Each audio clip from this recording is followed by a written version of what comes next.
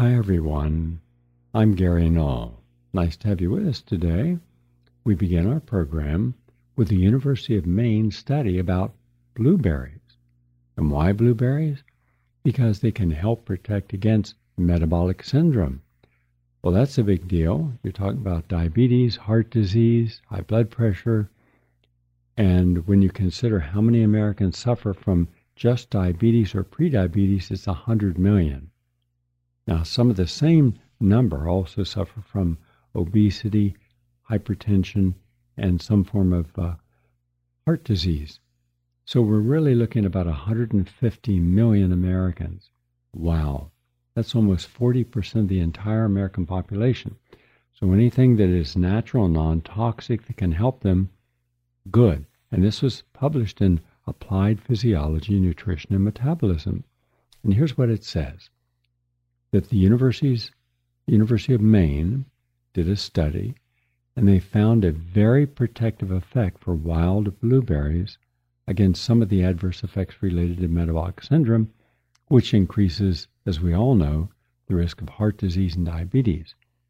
Here's what they quote, the metabolic syndrome is a group of risk factors characterized by obesity, hypertension, inflammation, glucose intolerance, and insulin resistance, and endothelial dysfunction, end quote.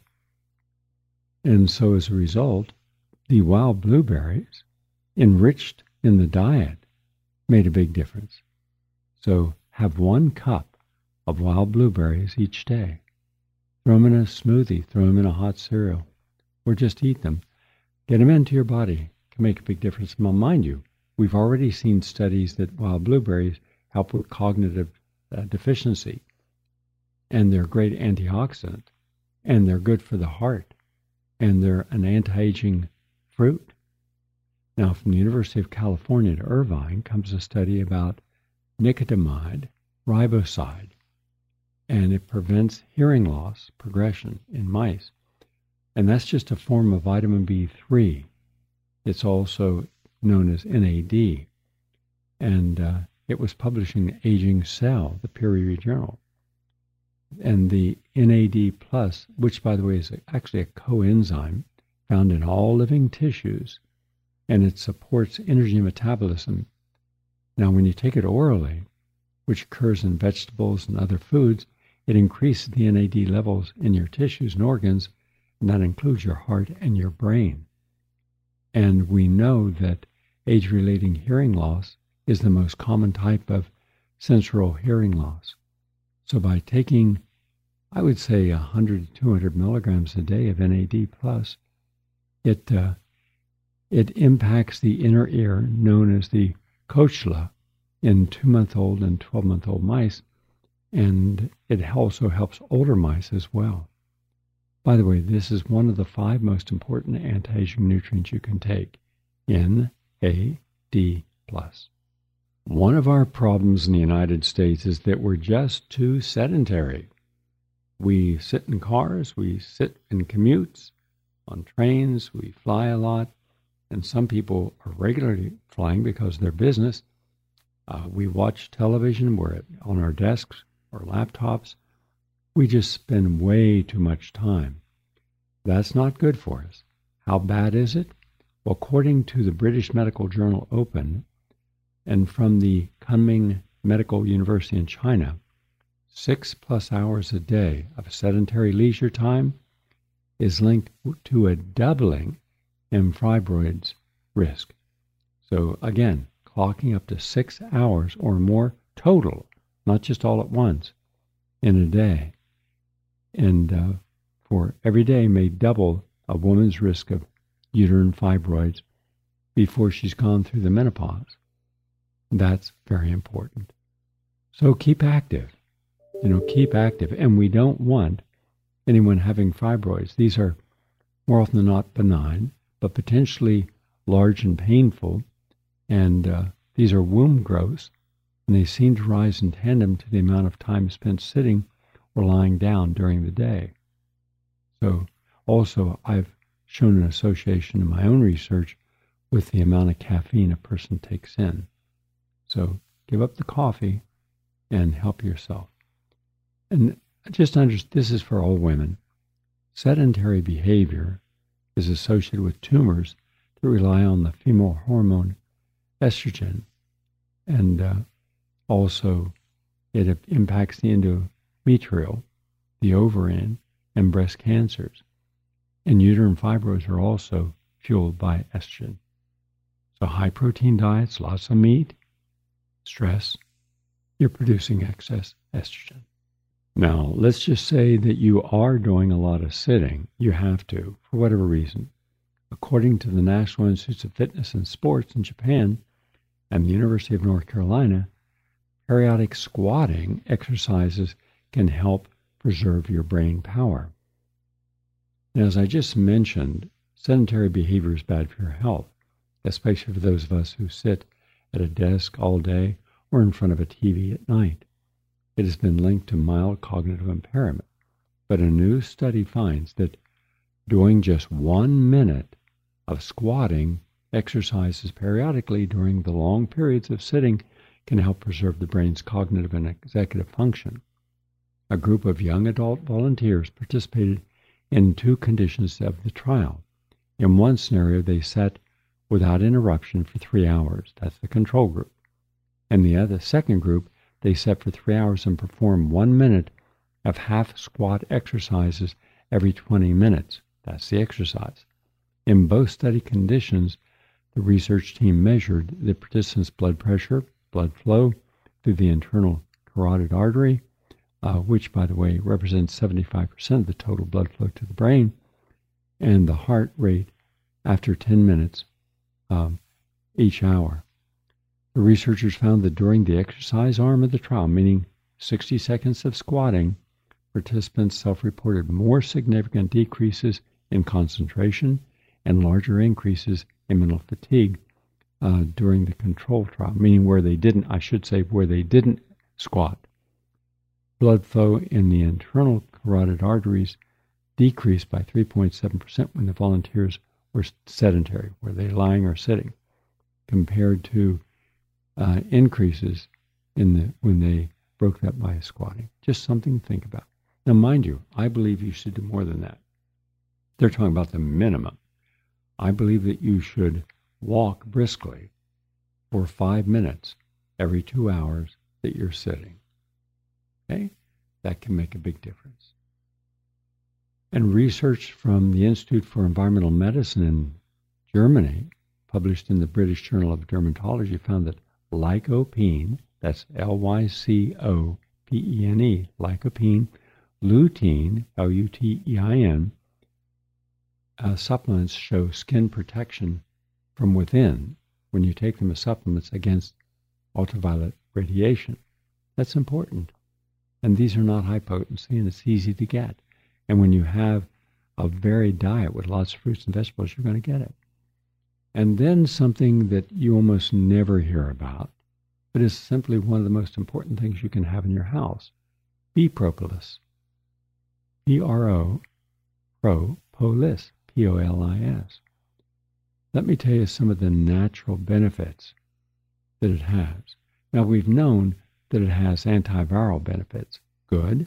Anti-inflammatory benefits. Turns off inflammation. That's really good. And by the way, bee propolis begins as a resin secreted by trees. Bees metabolize it, and the resulting substance is about 30% beeswax, 55% resins, and 10% aromatic oils and ethers. It's responsible for creating a sterile, safe environment within the beehive. So it's no surprise that it has antibiotic, antiviral, healing properties. But what else does it do? Why should you have it? A, because it can create cancer cell death. Yes, you heard me right. Bee propolis seems to suppress numerous types of cancer, including prostate cancer, colon cancer. It does so by triggering the cell death and necrosis. Unlike chemotherapy, propolis only targets cancer cells, not healthy cells. Next, it helps us with our bones. Bee propolis helps us build and maintain bone tissue. It suppresses the inflammatory response and halts bone deterioration. Also, it's really good if you've got food poisoning. Yes, 10 charcoal capsules if you feel you've eaten something you shouldn't have, is good. But the antimicrobial effects of bee propolis make it effective against food poisoning. It effectively fights the microorganisms C. jejuni and Staphylococcus aureus and E. coli, 3 of the most common types. Next, it reduces inflammation. Complications from mouth and tooth injuries are often inflammatory and lead to infection. The anti-inflammatory propolis effects are found to improve oral health concerns. It also has been able to turn off inflammation in arthritis sufferers, Alzheimer's in the brain, and heart disease. It lowers your blood pressure. How?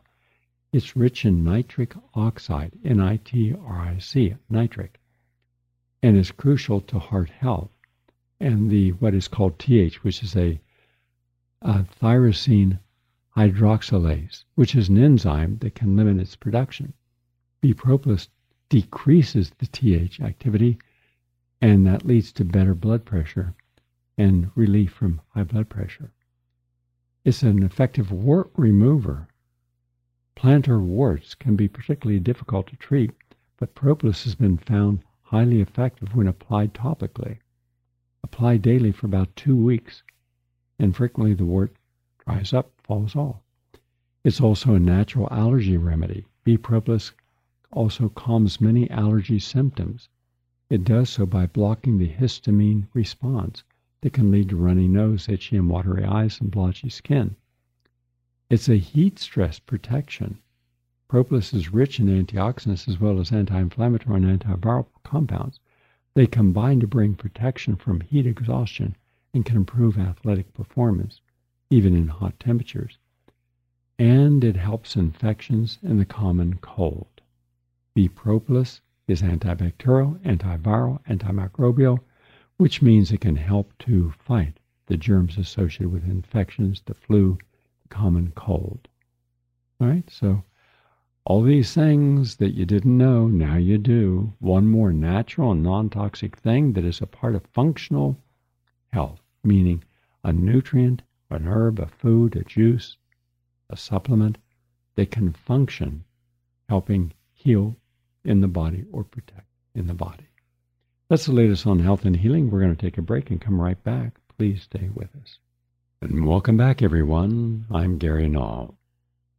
We know that censorship is insidious. We know it's all-consuming. We know that some people have been censored for telling the truth on important issues like COVID or vaccines causing autism.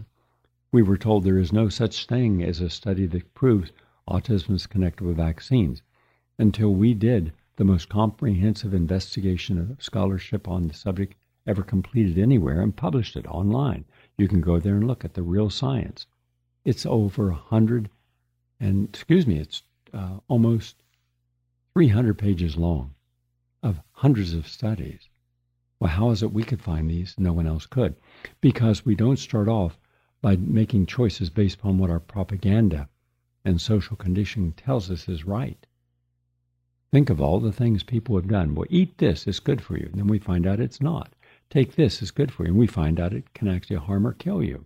Like Vioxx, the drug for arthritis pain. Well, we've got to go in there because it's weapons of mass destruction. It's going to end up creating that atomic bomb somewhere in the world. No, there was no such research. It was all lies. Was anyone held accountable? No. How about all the different regime changes where we assassinated democratically elected leaders? No, we don't hold our own American terrorists liable. When Obama was actively funding, and acknowledged he was funding the good terrorists in Syria. Well, there are no good terrorists. These were the head cutters, and we funded al-Nusra and al-Qaeda, and also funneled arms from Libya through the agency there right over to northern Syria. And right to this day, those terrorists use those weapons. And also the United States has conquered a sovereign nation's property, its oil-producing area. So where the average Syrian citizen does not have the money to buy food, we're pumping out billions of dollars and shipping it wherever it goes. I mean, everything is a lie, but we're just not aware of it, especially if we're part of the lie. So I just want to continue what we started on Monday's show today. This is important because it involves a lot of people, including Harvard University, other mainstream media, and it's about what they're calling the Zionist anti-Palestinian censorship campaign, which is being very successful. As you've seen, the mainstream media, all but one member of Congress have supported Israel without any challenge to it at all. And we've done this for decades. Every single president has said, okay, we'll write you a check and we'll turn our heads. Well, that's not cool. So Chris Hedges, who else? One of the greatest journalists, one of the most honest journalists in American history, is going to do an interview with Dylan Seba on this very topic. And this is a continuation of showing you the truth. Let's go now to the clip. Trucks circling the campuses of Columbia University and Harvard University publicly list the names and show the faces of students who signed a letter calling on the university to cut ties with Israel. These trucks are now being parked in front of students' homes. Another truck is at the University of Pennsylvania, calling on the university president, Liz McGill, to resign following complaints the university fostered anti-Semitism by allowing for a pro-Palestinian festival in September. Major donors to these universities, including the billionaire Mark Rowan, the chief of the private equity giant Apollo Global Management, who donated $50 million to the University of Pennsylvania's Business School, have announced they will withhold donations and demand the resignation of university presidents at the University of Pennsylvania and at Harvard. The prominent law firm Davis Polk rescinded 3 job offers it had made to students suspected of signing the Harvard statement and a similar statement at Columbia University. This public harassment is only a tiny illustration of the widespread campaign to silence anyone who decries the siege of Gaza and calls for a ceasefire. Hundreds of social media accounts, say the world's largest social media platforms, Facebook, Instagram, X, YouTube, TikTok, are censoring accounts or actively reducing the reach of pro-Palestinian content, a practice known as shadow banning. Authors, activists, journalists, and filmmakers contend that hashtags like Free Palestine and I Stand with Palestine, as well as messages expressing support for civilians killed by Israeli forces, are being hidden by the media platforms. Major conferences on the Middle East have been forced to cancel. The Orthodox Jewish Chamber of Commerce, for example, successfully pressured Hilton Hotels into canceling the U.S. Campaign for Palestinian Rights event in Houston, at which the Congresswoman Rashida Tlaib was to have been the main speaker, calling it, quote, a conference for Hamas supporters, end quote, and, quote, Jew haters, end quote. The chamber is also campaigning to force Starbucks to close stores and dismiss thousands of workers, quote unquote, who support Hamas, end quote, after their union posted a statement on X saying solidarity with Palestine. It has even launched a boycott of the coffee chain under the slogan, drinking a cup of Starbucks is drinking a cup of Jewish blood. The Council on American Islamic Relations was forced to cancel its annual banquet in Arlington, Virginia, after receiving bomb threats. The rare Palestinian voices that do get through the media blockade, such as Noura Erakat, a Palestinian-American human rights lawyer who appeared live on CBS and ABC, are often then erased. Erakat saw the segments in which she spoke removed from the playbacks of the shows online.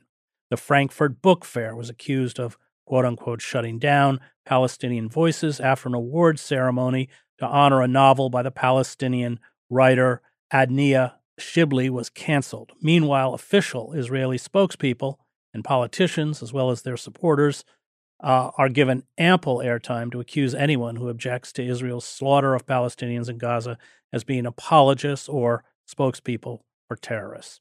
Joining me to discuss this censorship is Dylan Saba, a staff attorney with Palestine Legal. He was commissioned by an editor at the Guardian newspaper to write about the campaign to silence voices critical of Israel's assault, but was then informed shortly before the piece was to be published that the newspaper would not run it. So let's begin with this level of censorship, which is probably unprecedented since maybe immediately after the events of 9/11. Anyway, I was one of them attempting to denounce the calls to invade Iraq. But let's lay out its intensity, its reach, and then let's go into perhaps the causes of it. Thanks, Chris, and thanks so much for having me on and raising and elevating this important issue. As you said, this is a level of suppression that is completely unprecedented in the modern history of the Palestine Solidarity Movement. So I work for Palestine Legal. We're a legal nonprofit representing folks who speak out Palestinian rights. And we were founded in 2014, and we've never seen anything remotely like this. We've had hundreds of requests for legal assistance over the past several weeks, completely eclipsing the total number of intake requests we've had for the entirety of all of last year. So it's an exponential surge. It's reaching students, employees, professors, folks in all different industries. We've seen a wave of retaliatory firings for posts made on private social media accounts supporting Palestinian rights. We've seen student groups surveilled, suppressed, from levels ranging from the federal government to state government to individual campus administrations. We've seen professors had classes canceled, being locked out of emails. The range of political expression that is being targeted is wide. From very banal calls to a ceasefire to more radical statements, and it is widespread. I think it's important to note a couple of things. One is that this is a response to a massive upsurge in pro-Palestine support in the United States, that the movement has made major gains. The Palestine Solidarity Movement has made major gains. And more you have folks who are willing to speak out for Palestinian freedom.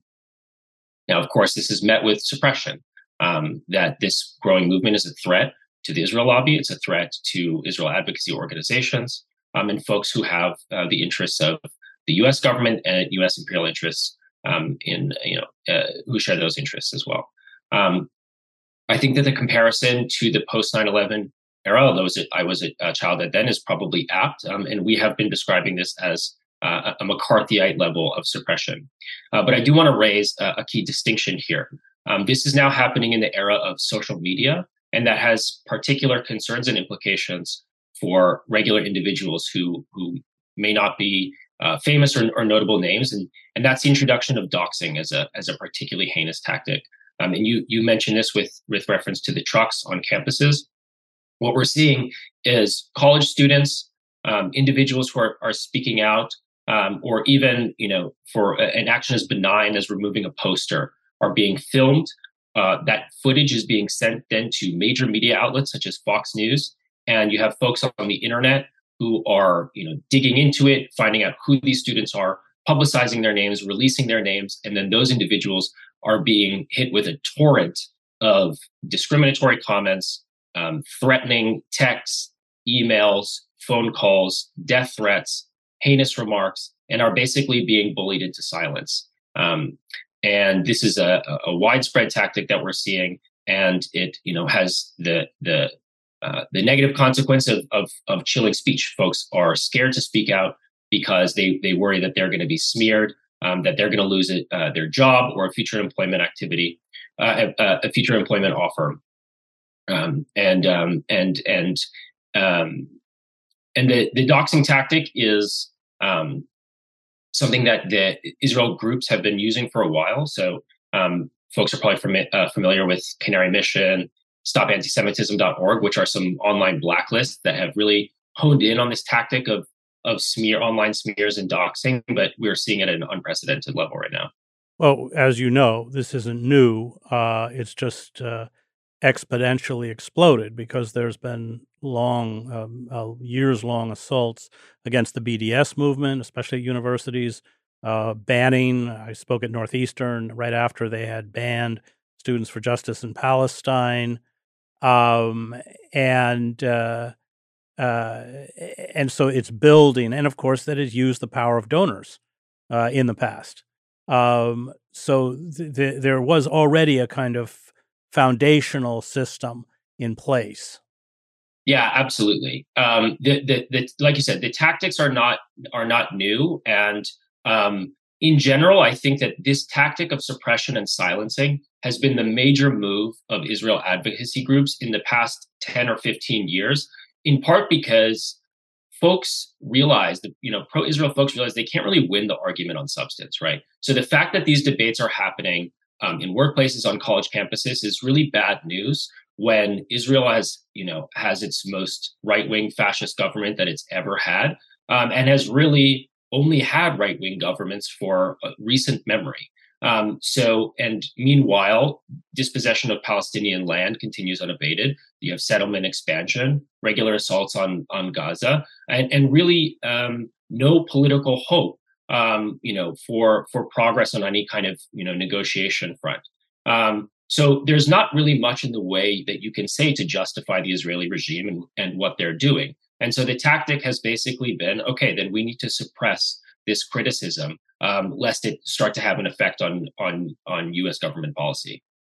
What do we know about those who are behind these groups? Oftentimes on campuses, they will use Hillel houses as kind of outposts of AIPAC. But what can you tell us about the structure, how it works?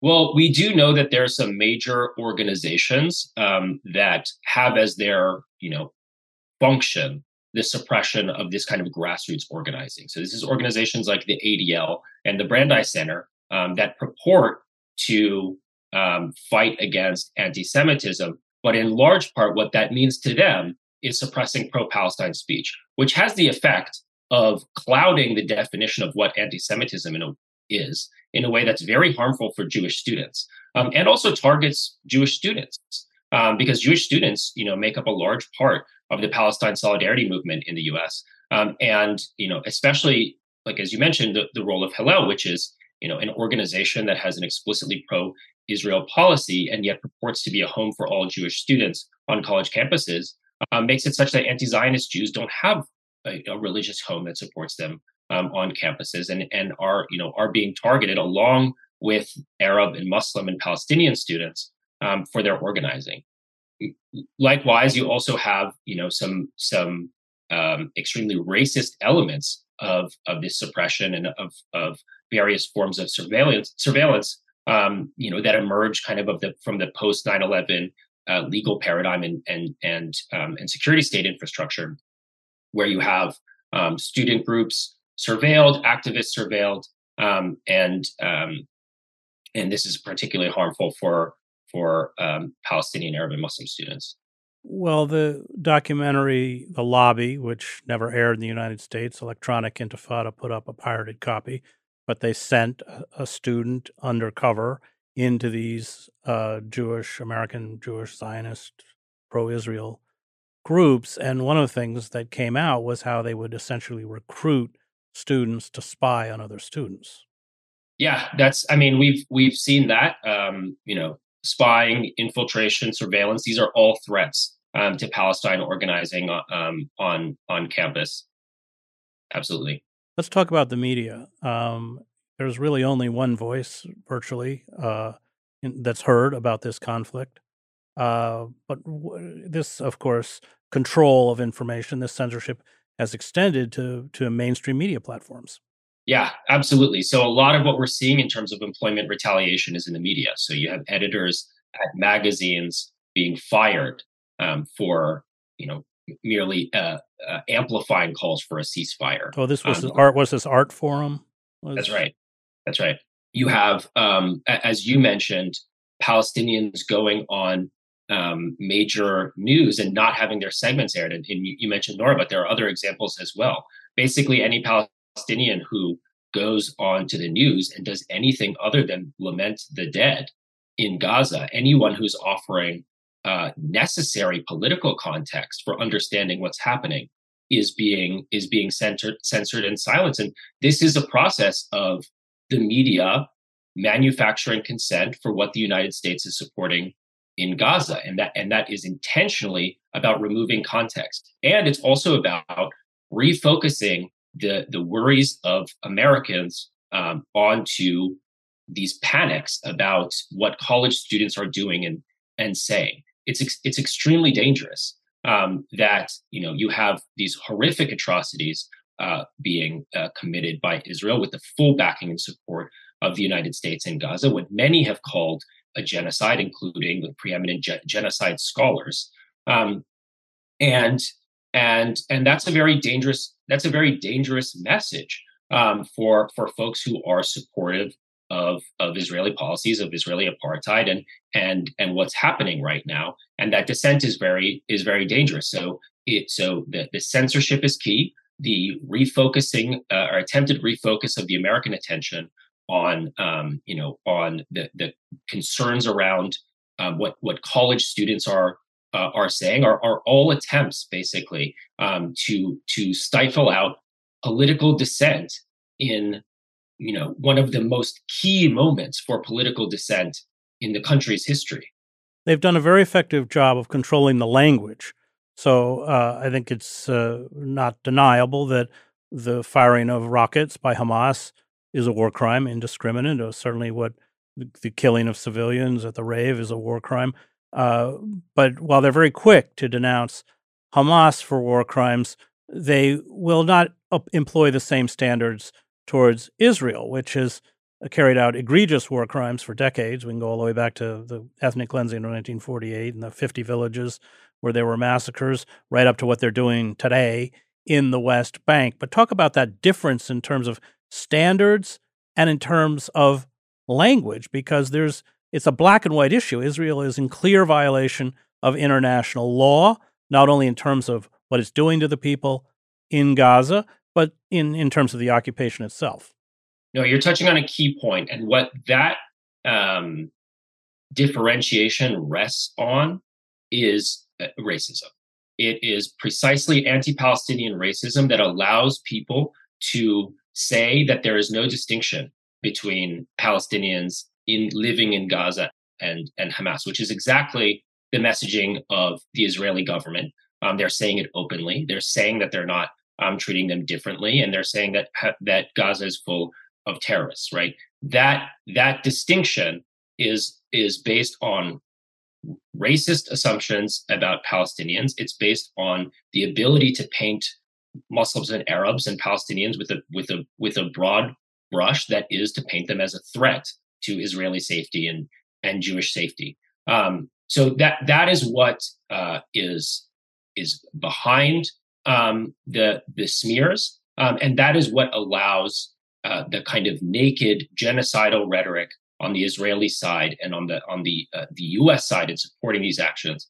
That's what's able, or that's what allows that rhetoric to be perpetuated, and the frankly BS statements from Israel that they are respecting international law or that they hold themselves to international law, when it's evident. You just have to look at the images coming out of Gaza. They are obliterating civilian infrastructure. That is clearly a war crime. You can look at the casualty counts that no one is disputing, although there was some indication that Biden was casting doubt on them, although I think he's walked that back. Thousands of children being killed. The number of civilian casualties is insanely high. There's no way that it meets the disproportionality standard of international law, and that's not even to mention the collective punishment actions of cutting off electricity and water. So you have naked violations of international law that are being blatantly ignored by the media, and then you have complicity in conflating the Palestinian, the Palestinian citizens the Palestinians living in Gaza, of whom half are children, and the actions of Hamas. To what do you attribute this cowardice both within the media and the political class? Is it just expediency, careerism? What do you think is driving it? Because it's very hard to walk away from those images and not understand what's going on. I think that I think that people are worried about their jobs. I think that we at Palestine Legal have seen over 100 threats to employment, and that's just what has come into us. Dozens of people who have already been fired, and we've seen this trend in the media as well. I think that folks are intimidated because there are higher up people at a lot of these establishment media institutions who, frankly, are Zionist and do support the actions of Israel and are very freaked out that you have a growing chorus of people in the United States who are rightly identifying this, what Israel is doing, as genocide. And, in moments of crisis like this, we are put on the back foot in terms of, put in a defensive posture because there's this massive wave of racism and retaliatory backlash. But we're also seeing major discursive jumps. We're seeing people come out in support of Palestinian rights in numbers that we've never seen before, hundreds of thousands of people taking the streets, not just in the United States, across the world. And people talking about what's happening to the Palestinians, what Israel is doing in new terms. And that has represented a major leap in people's thinking about this. The images are horrific and shocking, and that's really moving people. And I think that poses a real threat to people who are invested in the continuation of United States support for Israel and in Israel's genocidal and expansionist politics and policies. One of the tactics they have employed, especially against BDS activists, is to criminalize within the legal code people who speak about Palestinian human rights. I'd like your opinion on this, please. Give us a call at 888-874-4888. We're going to take a break and come right back. Please stay with us. Jitterbug. Jitterbug. Jitterbug. Jitterbug. You put the boom boom into my heart. You send my soul sky high when your loving starts. A jitterbug into my brain. It goes to bang, bang, bang till my feet do the same. But something's bugging, something ain't right. My best friend told me what you did last night. You left me sleeping in my bed. I was dreaming, but I should have been with you instead. Wake me up before you go. Don't leave me. Welcome back, everyone. Now to our second clip. This is the director of the FBI, Rye, being questioned under oath, and once again, as he has all along, he refuses to answer simple questions. Now, we've already played you clips showing you that agent provocateurs who were arrested were taken in to a back room and their handcuffs taken off, and they, fist bumped. These were government agents. And originally they said no agents participated. And then we find out, quote, too many agents to count. Well, how many is that? Hundreds from all different agencies? And this guy's talking about the ghost bus. And what he's saying is that all these agent provocateurs were brought in on ghost buses for secret operations. And they were the first buses to get into Washington that morning. And he has photographs of them and time cards on them. And those people getting off the buses, and they were packed, those people were the agents of the government going in there. We also found and have video now of the 44,000 hours that were released by the head of the House that the government fired the shots. And they talked about it, and they were doing it to provoke the crowd. The crowd, one whole area of the crowd wasn't doing anything. They were just standing there. And so they shot one of the people, and you see the person, they shot him right in the face, and the bullet went right into his cheek, and you see that either the teeth inside there were all jammed up and destroyed. They could have killed him had it gone into his brain, and that wasn't enough to get the crowd in an uproar. So then they talked amongst themselves about, we've got to do more to get the crowd to react. The crowd wasn't reacting. And inside the cap, and so they start throwing canisters, smoke canisters, percussion grenades, and then pepper spraying people who weren't doing anything, just standing there, just going up. And we have video of them pepper spraying. All this evidence was prevented from going to any defendant in the trials. So they had no way of defending themselves that they didn't do anything wrong. And then you see them in the Capitol, they're just walking calmly. The police are in the Capitol, opening doors, unlocking doors. What would have happened at trial if it showed that the police unlocked the door to allow you into this to the House chamber, and no one stopped them? And you see that. and then the provocateurs. Now, that is not to say there weren't some crazy people doing stupid things from the crowd. I'm sure there were. But this is showing that it was set up.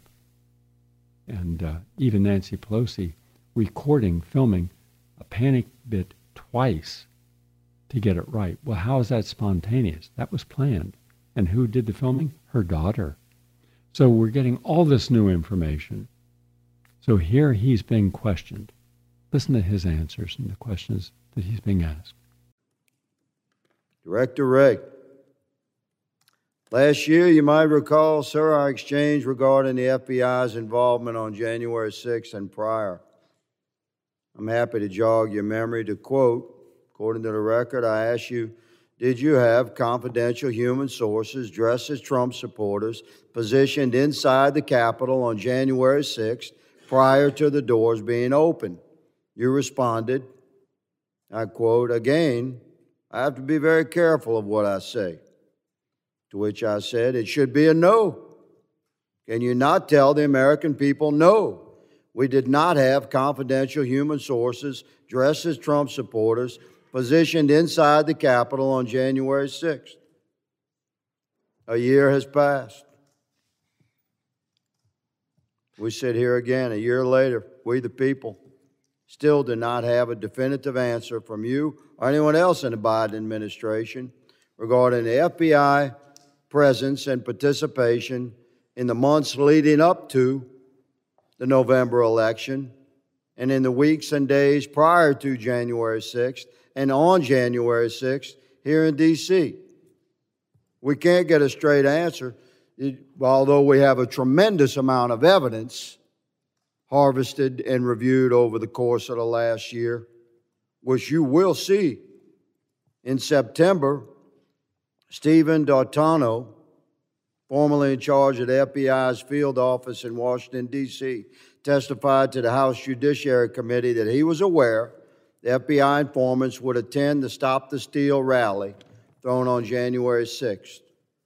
You confirmed that the FBI had confidential human sources at the Stop the Steal rally on January 6th here in D.C., sir? Congressman, as we've discussed before, I'm not going to get into where we have or have not used confidential human sources. But what I can tell you, on. You asked for a definitive We'll move answer. on. It's my time. You said no, you're not going to answer. That's cool. We're watching. Mr. Chairman, may I answer the question? Your moment will come. This is my time.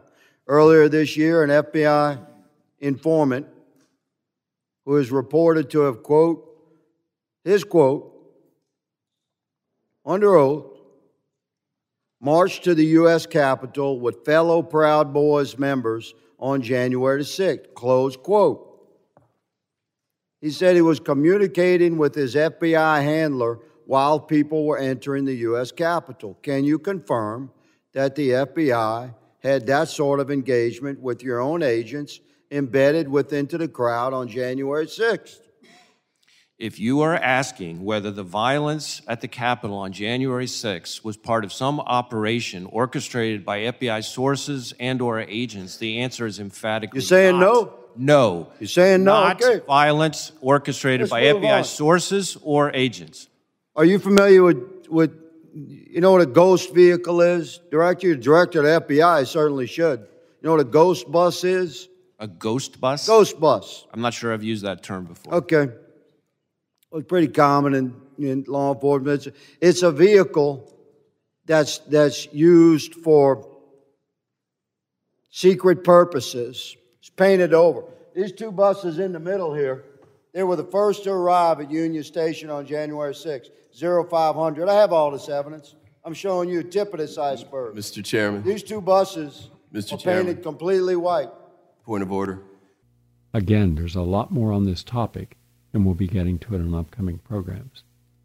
So I'm going to take an opportunity for people to just have their chance to call in and share their points of view on any of the things we've been discussing.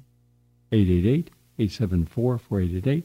We're going to take a brief break and come right back. Welcome back. I really would like to hear from people on any of the topics we've discussed this week. I know you have opinions, and I know a lot of you have very valued opinions. So give us a call, 888-874-4888. I'm going to cover about 6 real quick topics. These are just newsmaker topics. And see if this finds a place to cause a little concern. Today, we were notified that a 96-year-old former veteran who's in a home with other senior citizens, I think 56 of them, more or less, were told, you got to get out. You got 30 days to get out because migrants are taking your place. How is that acceptable by any terms? A 96-year-old being told he has no place to go, he has nothing. And yet he, who is supposed to live out the rest of his life with some sense of security, he served our country in the wars. But now an illegal migrant is taking his place. And all the others, they all have to leave. Wow. Also, all this is interconnected at one level. This is just in. The latest response on Europe is that 38% of all Europeans, you're talking about over 455 million people living in the 27 countries called the European Union, quote, have precarious finances and can no longer eat 3 meals a day. How did that happen? Well, several causes, but the number one cause is because the leading powerhouse for the last 50 years has been Germany. Now Germany is a financial basket case. Why? Because the United States, who precipitated the coup in 2014 with Gloria Nuland, Barack Obama, and Hillary Clinton for regime change, and throughout a democratically elected, even though they're all corrupt, president in Ukraine, and then that caused 14,000 Russian-speaking Ukrainians who live over in the Donbass area to be killed. And then that precipitated Russia warning, don't allow Ukraine into NATO. We're not going to allow nuclear weapons up on our border. Well, that's the backstory. You've heard all this, from my guests, who are the real authorities on it, not these talking heads who are the apologists of the Pentagon. In any case, then it was decided, okay, this is a great thing because this will be Russia's Vietnam if they get into a war, and they'll drain their economy. Putin will become unpopular, and there'll be a revolt, and he'll be out of power, and then we can go in there and break up Russia. That was the overall intent. Well, one of the things they thought would be a great idea is let's cut off the number one source of gas going from Russia into Germany. And they did, the Nord Stream pipeline. And, Reeve Seymour Hersh's outstanding work. He's one of the best reporters in the world. That was President Biden's administration. So now what happens when you don't have gas and all your major factories are running off gas? Well, they closed down. Hundreds of thousands of jobs lost. The economy drops like a lead balloon. So for 50 years, you were number one in Europe, and now you're not. And Russia just passed Germany in its gross domestic product. And, oh, by the way, all those sanctions against Germany, they're not working. They're against Russia. Russia's gross domestic product now this year is 4.5%. I see. That's higher than the United States and Great Britain and France and Italy. Oh, wow. Okay. Well, that didn't work. Did we learn anything? No, but when, get this, 38% of all the people living in Europe no longer can eat 3 meals a day, that tells you something about the people controlling our foreign policy. Next up, $1 quadrillion derivatives bubble. Remember I told you the biggest problem we have in the world today, and it'll impact the whole world, is the banks under Obama. Once again, why should that surprise anyone? They passed the bail-in law, and they did it late at night on New Year's Eve or Christmas Eve. And that means they were following the Cyprus model that Cyprus had, where people went to the bank and couldn't draw out their money because the bank had taken control of the money and given them a tiny little share of stock in the bank. So they lost about 90% of their investment and life savings. all of your money, everyone listening right now, all of your money in any of the banks, they're backed up by nothing. The amount of debt, and I've looked at every single major bank, I looked at how much it's got outstanding and what areas it's got outstanding. Think of the banks that loan money for commercial real estate in San Francisco, New York, at Los Angeles, Chicago. That's dead money now. They'll never get that money back. So who suffers? The depositors. As a result, if these banks go under, they're all carrying somewhere between 50 to $100 trillion in derivatives. Derivatives are the most toxic, stupid, asinine thing that they've ever done to the banking industry. And that's kind of hard because you've got some of the dumbest, most degenerate people in the world running our banking system. I wouldn't trust any of them. They couldn't run a business on their own if they had to. But making money off money, that they can do. They're very good at that.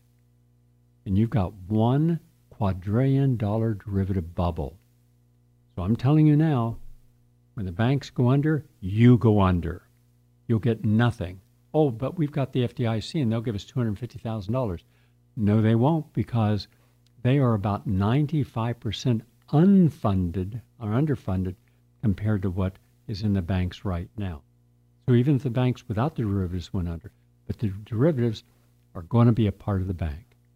Here's what Ellen Brown has to say. Quote, "You own nothing and be happy." David Webb has gone through the 50-year history of all the legal constructs that have been put in place to technically enable that to happen. The derivatives bubble is often estimated to exceed $1 quadrillion. And by the way, $1 quadrillion is $1,000 trillion. The entire GDP of the world is only 105 trillion, or 10% of 1 quadrillion, and the collective wealth of the entire world is 360 trillion. Clearly, there's not enough collateral anywhere in the world to satisfy all the derivative claims.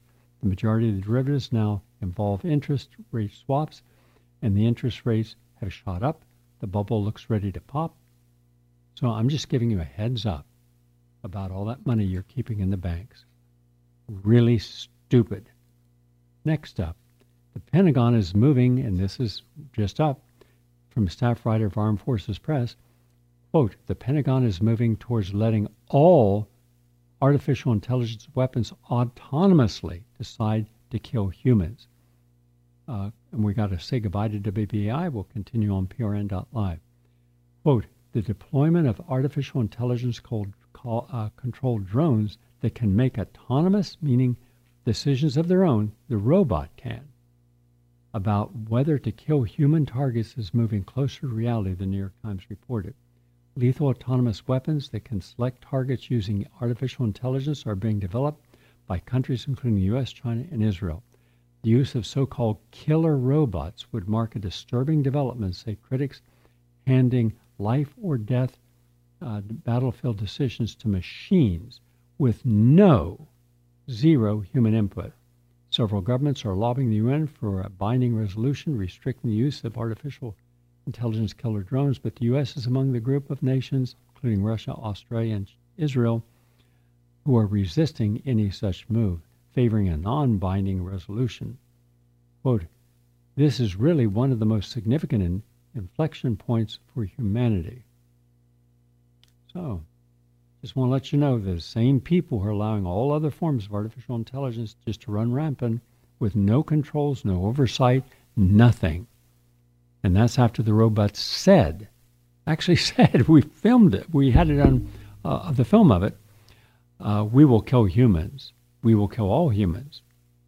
And you're not as smart as us. And we'll hide the access so there's no off switch. You can't turn us off once we start.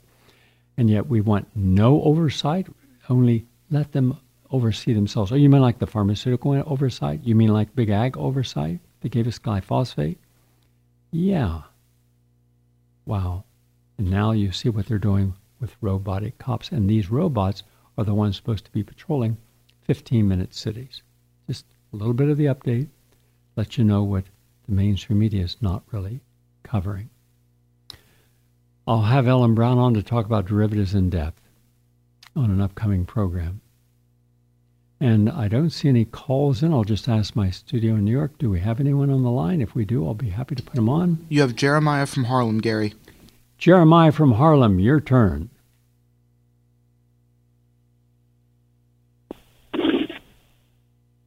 Jeremiah, you're on. Oh, there we go. Sorry, I couldn't hear you very well, Gary.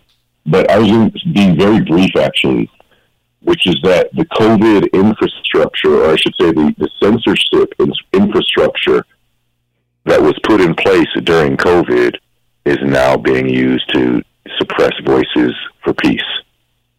So a lot of folks really didn't see what was going on, that a new wave of censorship was most definitely occurring with so-called fact checkers sort of interfering with every sort of presentation of information. Basic information was getting censored. Peak censorship was when people who were vaccine injured were saying, I got the vaccine and now I'm injured. It's, oh, no, that's false. That's misinformation. What do you mean it's misinformation? It's my own life. So there was all these levels of censorship, people, doctors who spoke out, who had, credentials from, here to there. There's unbelievable level of credentials.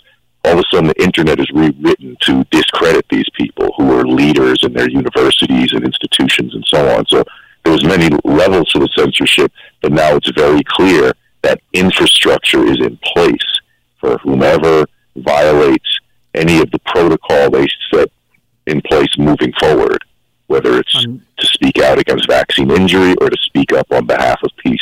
The infrastructure is in place. Thanks. Well, I appreciate that, Jeremiah, but they've had that in place for the last 4 years before COVID, and they've only added more. Now there are thousands of so-called disinformation services that are controlled by the major corporations, and those are directly in contact with the social media platforms, so no one who's telling the truth will have a forum to share that truth. Thank you very much. We're running out of time.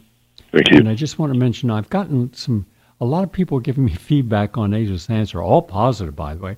Don't. It's too early. I know the results, and I'm going to, that are possible because I used it on myself, and only two of us used it prior to the allowing everyone else to use it. I want to see it after 60 to 90 days. Now, by the way, some people don't know quite how to put the Ageless Answer Miracle Cream on. First, you wash your body, wherever you're going to put this, face, take a shower, whatever. Then you take a small amount, the size of a quarter, and you, let's say you're doing your face. You put one in the middle of your forehead, one on either side, and then one right under your mouth where that crease is. Then, let's say you massage it in for about, ideally, massage it for 60 seconds because that gets it in there. Now, mind you, one of the unique patented items in there allows this to penetrate deep and hold the moisture in. Other creams don't, and you'll find that this stays on. It has a wonderful natural almond cherry smell, which is natural. No synthetic perfumes like that in there. Just read the list of all the ingredients. I've got 3 ingredients alone in there that I had to pay a lot of money to people that invented them. I didn't invent those 3. The other ones, all my creation, about 30 other items. But those 3, multiple clinical studies on those showing what they do to repair tissue, to help with your skin, the texture, the moisture balance, the collagen synthesis, the elastin to make your skin tighter. There's nothing like it. Nothing like it. You can't find a product as good as this. But I want to make sure you're using it correctly. Now, a lot of people have trouble with wrinkles around the elbow, crepey skin under the arms, crepey skin across the neck. Again, on each side of the neck, in the front of the neck, you put one quarter-size little dollop. You don't lather it on. You don't need a bunch. And you massage it in for 60 seconds. The same thing with your knees and the crepey skin under people's legs, which generally is where a lot of people have them. Massage it every day. I mean, I look at my legs, and I'm very happy with what I see. but I want you to be happy with what you see. And this, again, you only have 3 weeks for this limited offer, because if I'm giving you 4.5 ounces, all right, and they're giving you 2.7 ounces, they're giving you half what I'm giving, they're charging $400 to $550. I should be charging $1,000. In Rodeo Drive, I could do it. But I care about my audience, and I want people to think, well, I'd like to have wonderful, beautiful, healthy, tight skin again, but I just can't afford it.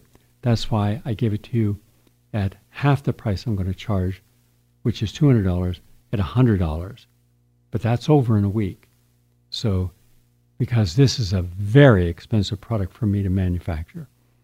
So give a call to 877-627-5065. That's 877-627-5065.